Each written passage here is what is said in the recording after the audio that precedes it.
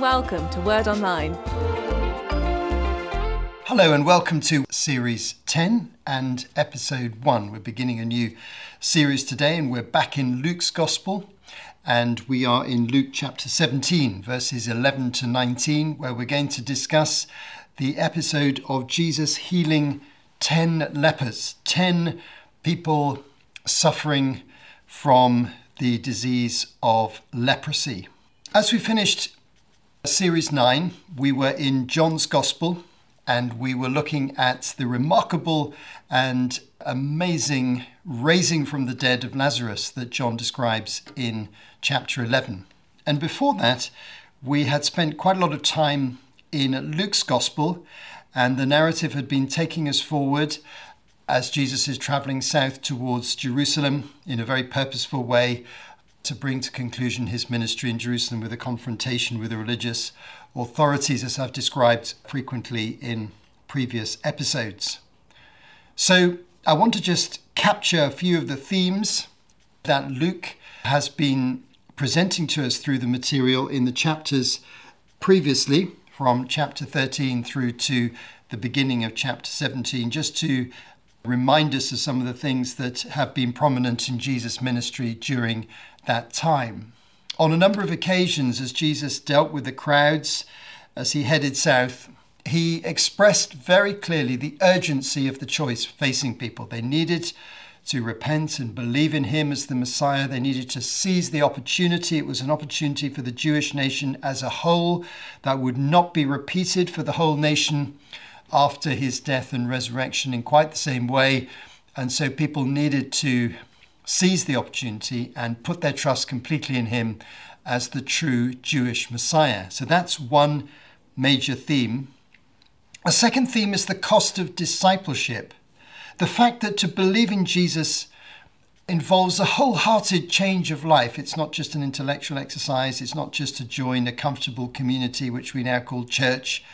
It's to change your lifestyle fundamentally and be ready for a life of service and sacrifice, what Jesus calls taking up our cross, identifying with a path of suffering, which of course Jesus fulfilled in a supreme sense by dying on a cross. Taking up your cross means identifying with that life of service and suffering as necessary. So that's the second theme. And the third theme that's come out of interest is the theme of God seeking those who are lost. In Luke 15, there are three parables: the lost sheep, the lost coin, and the lost son, or the prodigal son.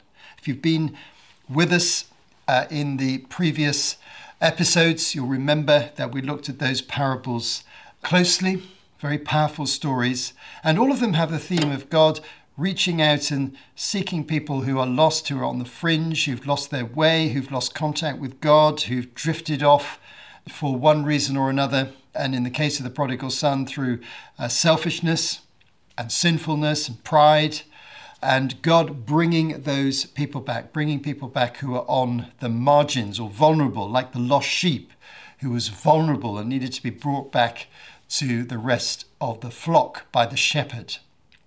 So we have the urgency of choice, the cost of discipleship, and the heart of God to bring in the lost or the vulnerable or the people on the margins. Now it's that third theme that comes to prominence in the next story that Luke tells, the next account he gives, which is of course an account of a miracle. And it relates to the terrible illness of leprosy. Now, we've come across leprosy earlier on with a previous healing miracle, which I'm going to bring to you as part of the presentation in just a moment. So let's now have a look at the text in Luke 17, verse 11 through to verse 19. Now on his way to Jerusalem, Jesus travelled along the border between Samaria and Galilee. As he was going into a village, 10 men who had leprosy met him. They stood at a distance and called out in a loud voice, "Jesus, Master, have pity on us." When he saw them, he said, "Go show yourselves to the priests." And as they went, they were cleansed. One of them, when he saw he was healed, came back, praising God in a loud voice. He threw himself at Jesus' feet and thanked him. And he was a Samaritan. Jesus asked, "Were not all 10 cleansed? Where are the other 9? Has no one returned to give praise to God except this foreigner?" Then he said to him, "Rise and go. Your faith has made you well." Let's think for a moment about leprosy. It may be that you followed the story in Luke 5, verses 12 to 16 of Jesus healing a leper, as recorded in Series 3, Episode 7. But if you missed that one, you'll have missed the explanation I gave about leprosy.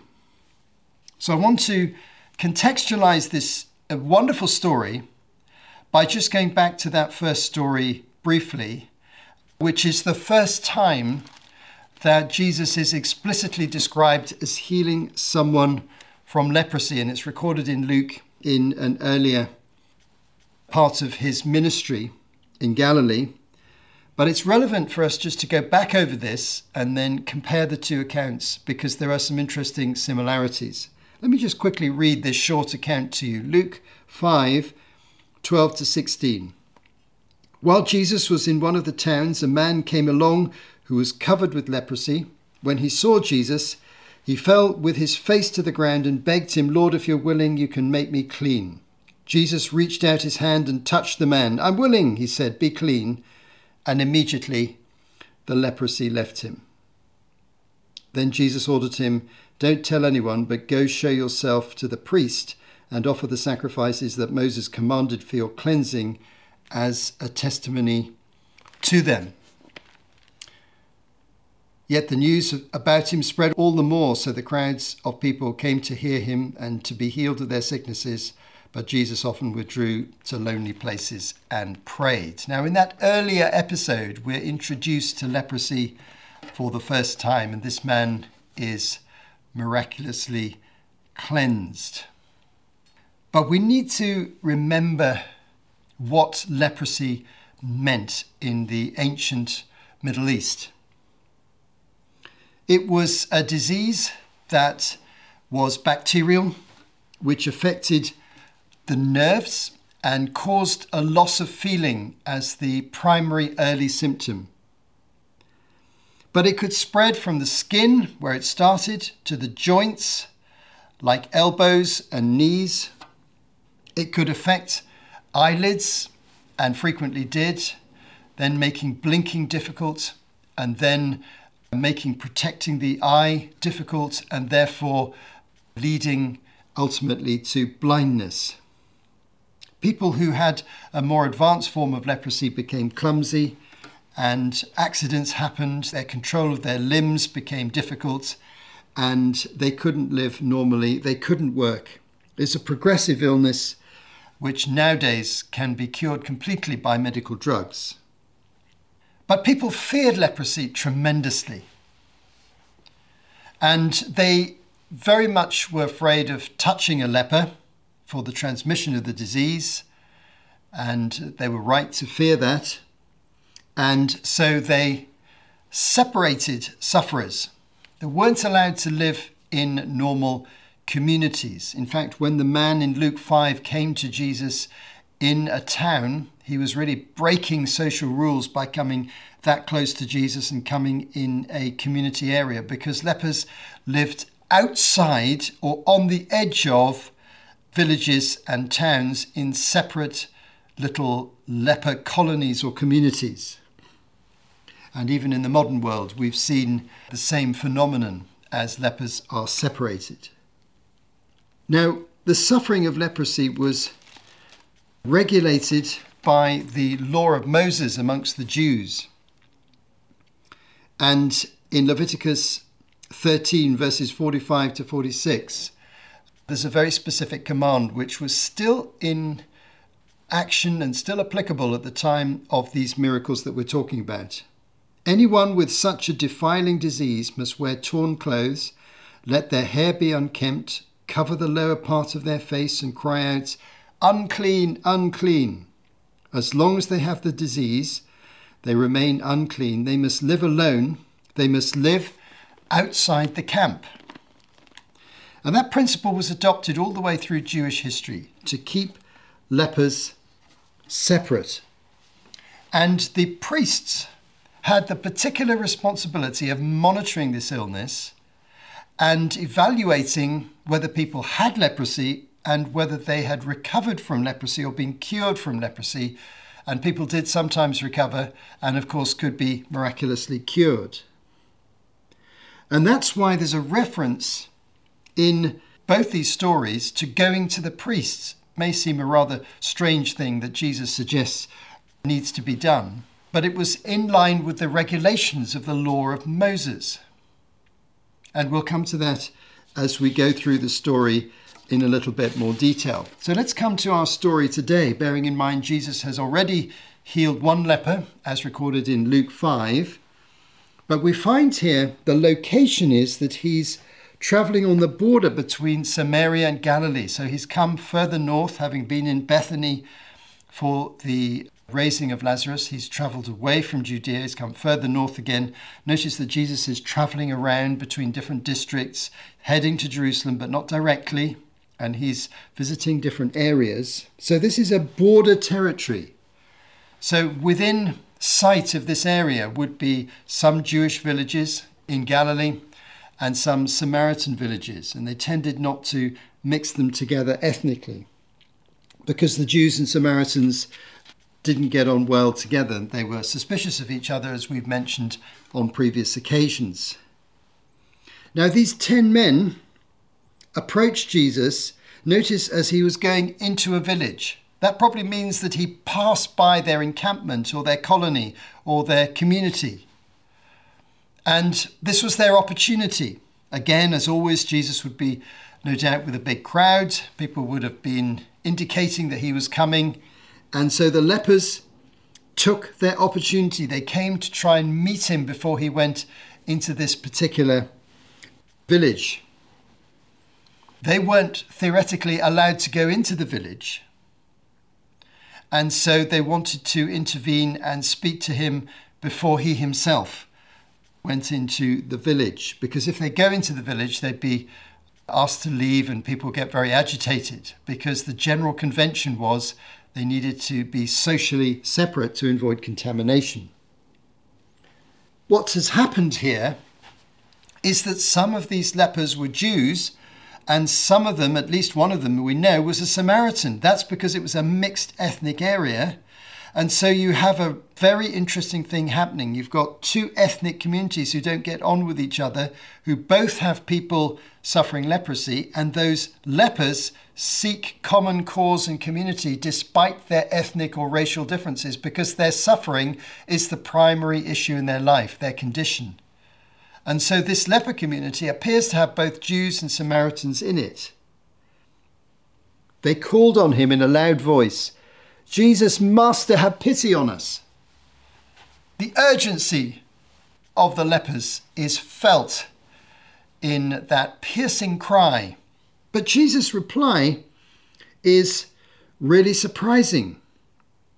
He doesn't enter into discussion with them. He doesn't say they've been healed.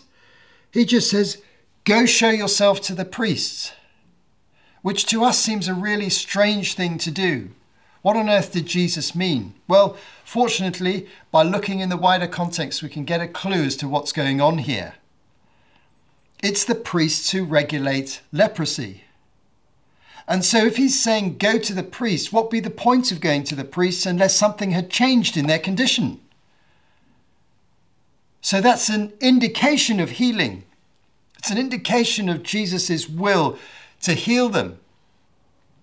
That in itself is remarkable.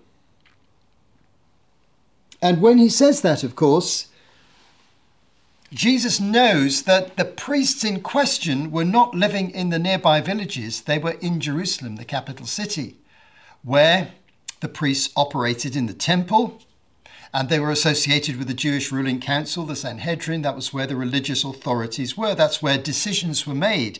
So Jesus was telling these 10 lepers to travel all the way from southern Galilee to Jerusalem to go and talk to the priests and show them their skin and their body and their condition. Now that's a remarkable thing to ask them to do. If you're a leper, it's hard to walk a long distance because of your physical condition.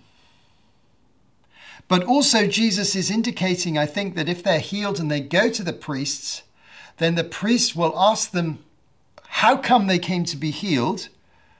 And if they then say that Jesus, the healer, has healed them, then that's another claim of Jesus to power and authority and messiahship that they have to face, because they're actually talking to people who've been healed by him in an official capacity where they have to adjudicate and say, yes, you've been healed. You can go back and live in your community.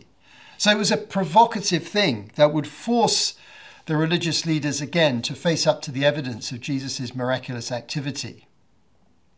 The interesting thing is, off they went. There's no record of any extended conversation. So these lepers, it appears, trusted Jesus and obeyed his suggestion and thought, right, we've got to find a way of going to Jerusalem, to the priesthood, and we'll see what actually happens. Now, the irony of this is that according to the chronology of the events, it appears that this takes place straight after the healing and the raising of the dead of Lazarus, as recorded in John 11, which we saw in the last episode. And during that episode, Caiaphas, the high priest, and the Sanhedrin have decided they're going to arrest Jesus and get him executed. So immediately after they've made that final decision, they've been thinking about it for a long time, but they've made that final decision just very shortly before this. Now Jesus is sending 10 lepers to them to ask them to adjudicate whether they've been healed miraculously or not. So there's a really tense connection between these events taking place here. It's a provocative gesture. But the focus ends up being on the 10th leper. See, the 9 go off, and we don't know what they did. We don't know if they went to Jerusalem. We don't know if they went to the priests. We don't know if they just went home and just went to their families and said, look, I've been healed, amazing, Jesus has come, and I've been miraculously healed. We don't know what the 9 did. We know that they went off as if they were going to Jerusalem, and then they disappear from our story. They don't appear again at any point. But one man, as he was walking away, within a short period of time, noticed immediate physical changes to his body that were so dramatic that he knew himself to be healed. Now, this is remarkable because a leper would have many different symptoms in their body. They would have all the damage to their skin and their nerves that you would see. They would have damage to their joints, probably damage to their eyes. They'd probably have bruises on their body because of the clumsiness and the risk of falling and accidents. They may have hands that are deformed over time if the disease has advanced. They may be not able to stand up quite so straight as they did before, and all sorts of other things as well. So there are multiple symptoms all over the body. And this Samaritan could see these symptoms disappearing, all of them. Not just gradually, not just a few, but his whole body was changing. And he suddenly realized he had been healed. And he came back to thank Jesus. And he threw himself at Jesus' feet. He was so grateful. Now, remember what I said about the theme that Luke's been expressing in earlier material on this particular part of Jesus' life, the theme of God reaching out to the lost sheep, the lost coin, the prodigal son, the lost son in Luke 15. Here's another very graphic example. Who could be more lost in Israel than a leper who was a Samaritan? He was the wrong race because the race was not favored and was excluded from the main culture of Israel and lived separately. And he was excluded from his own people because he was a leper. He wouldn't have a normal family. He wouldn't have a job. He wouldn't have much income. He'd be living in poverty. He'd be depending on charity. He was lost without hope. And yet in this moment, quite suddenly and dramatically, Jesus reaches that lost person. And he's not disqualified by being a Samaritan. He's not disqualified by being socially excluded and living in a leper colony. He's not disqualified by his disease. He's not disqualified by his physical appearance and the minor deformities that would develop as a result of extended exposure to leprosy. He wasn't disqualified by any of these things. Jesus, in that moment, reached out and healed him. Now, there's some people listening to this video who will feel disqualified, far too far away from God to ever be reached by him. Think of this man.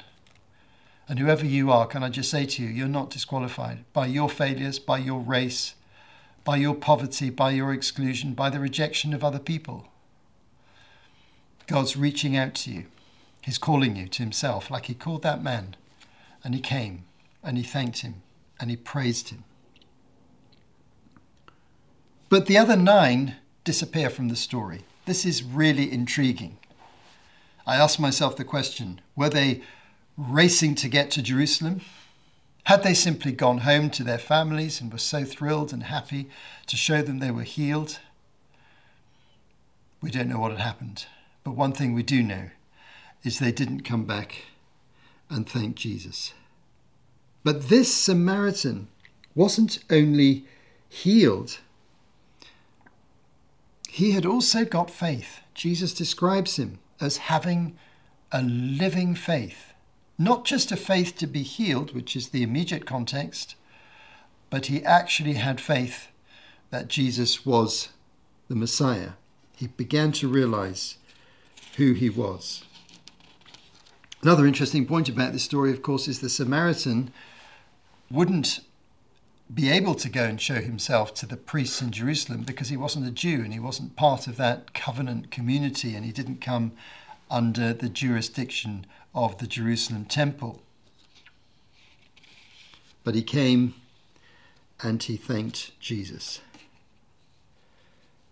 I think this is an absolutely wonderful story. It shows God's grace, Jesus' love, Jesus' power. It shows the remarkable way that Jesus deals with people so differently. And it shows him reaching one of the most excluded social groups in the whole of the nation. And time and again in the Gospels, we see Jesus engaging with the socially excluded. Very often we focus on a group which is generically called in the Gospels the sinners, which would include prostitutes. It would probably include black marketeers and shady criminals.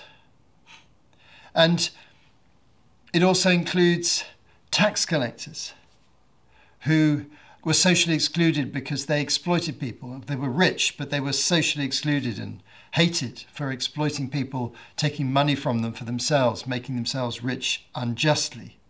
Jesus reached the tax collectors. He reached out to the, quote, sinners, including prostitutes, really despised groups. And here he reaches out to another despised group, the lepers. And in the same context, of course, he's reaching the Samaritans. And several times we notice Jesus being very compassionate towards this group. We've seen it in his earlier ministry, very graphically demonstrated, when Jesus meets the Samaritan woman while he's traveling through Samaria, as described in John chapter 4. And he stops at a well and a woman comes and he asks the woman to help him get some water from the well, enters into conversation and brings her to salvation, and then she brings him to her community. And Jesus shows great engagement with the Samaritans, the inferior racial group according to the Jews. And here he shows great compassion towards the lepers whose illness and disease separated them fundamentally from their society. People were afraid of them and didn't want to be close to them. Now, some of us live in societies that are socially segregated like this, that have hidden segregation or overt public segregation, or even a caste system, as in India, where people can be divided in these kind of ways. Well, it happened in ancient Israel through the illness of leprosy. So my final reflections would include the unanswered question, where did the 9 go? I wonder what you think. Did they go to Jerusalem? Did they just go home to their families? We'll never know, because they disappear from the story. But what we do learn from the Samaritan leper who was healed is that receiving the physical blessing of God, such as healing, is not the only thing that matters. What matters is to understand and identify who it is that healed you and how you need to relate to him. And this Samaritan identified Jesus as the Messiah to come. And the Samaritans believed in a Messiah figure like the Jews did. And another thing that I find really thrilling about this story is the reminder to keep thanking God. Thanking God is one of the most powerful spiritual disciplines. We're called as Christians to be thankful for all his blessings. And it's something that people very often forget about, because we see problems, we see difficulties, we're stressed, we're anxious about the challenges of life. But I want to encourage you to step back from that and to thank God for his amazing blessings. So many blessings that we hardly ever think about, and which should cause us to be thrilled in our hearts and to be grateful to him and to draw close to him. I'm going to conclude this episode by a little reflection about the future, what happens subsequently.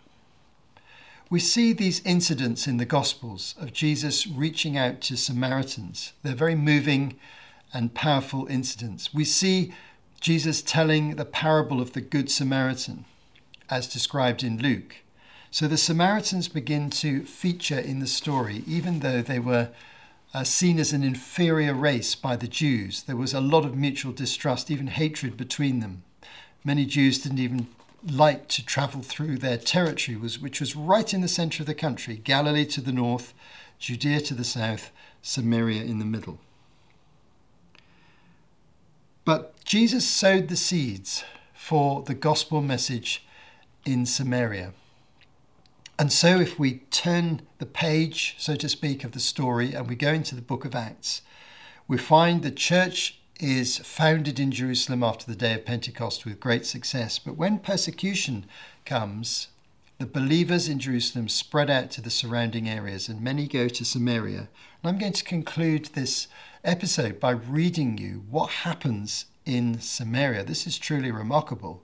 The seeds of the gospel sown by Jesus and also by John the Baptist, but particularly by Jesus, bear much fruit as follows. Acts 8, verse 4. Those who had been scattered spread the word wherever they went. Philip went down to a city in Samaria and proclaimed the Messiah there.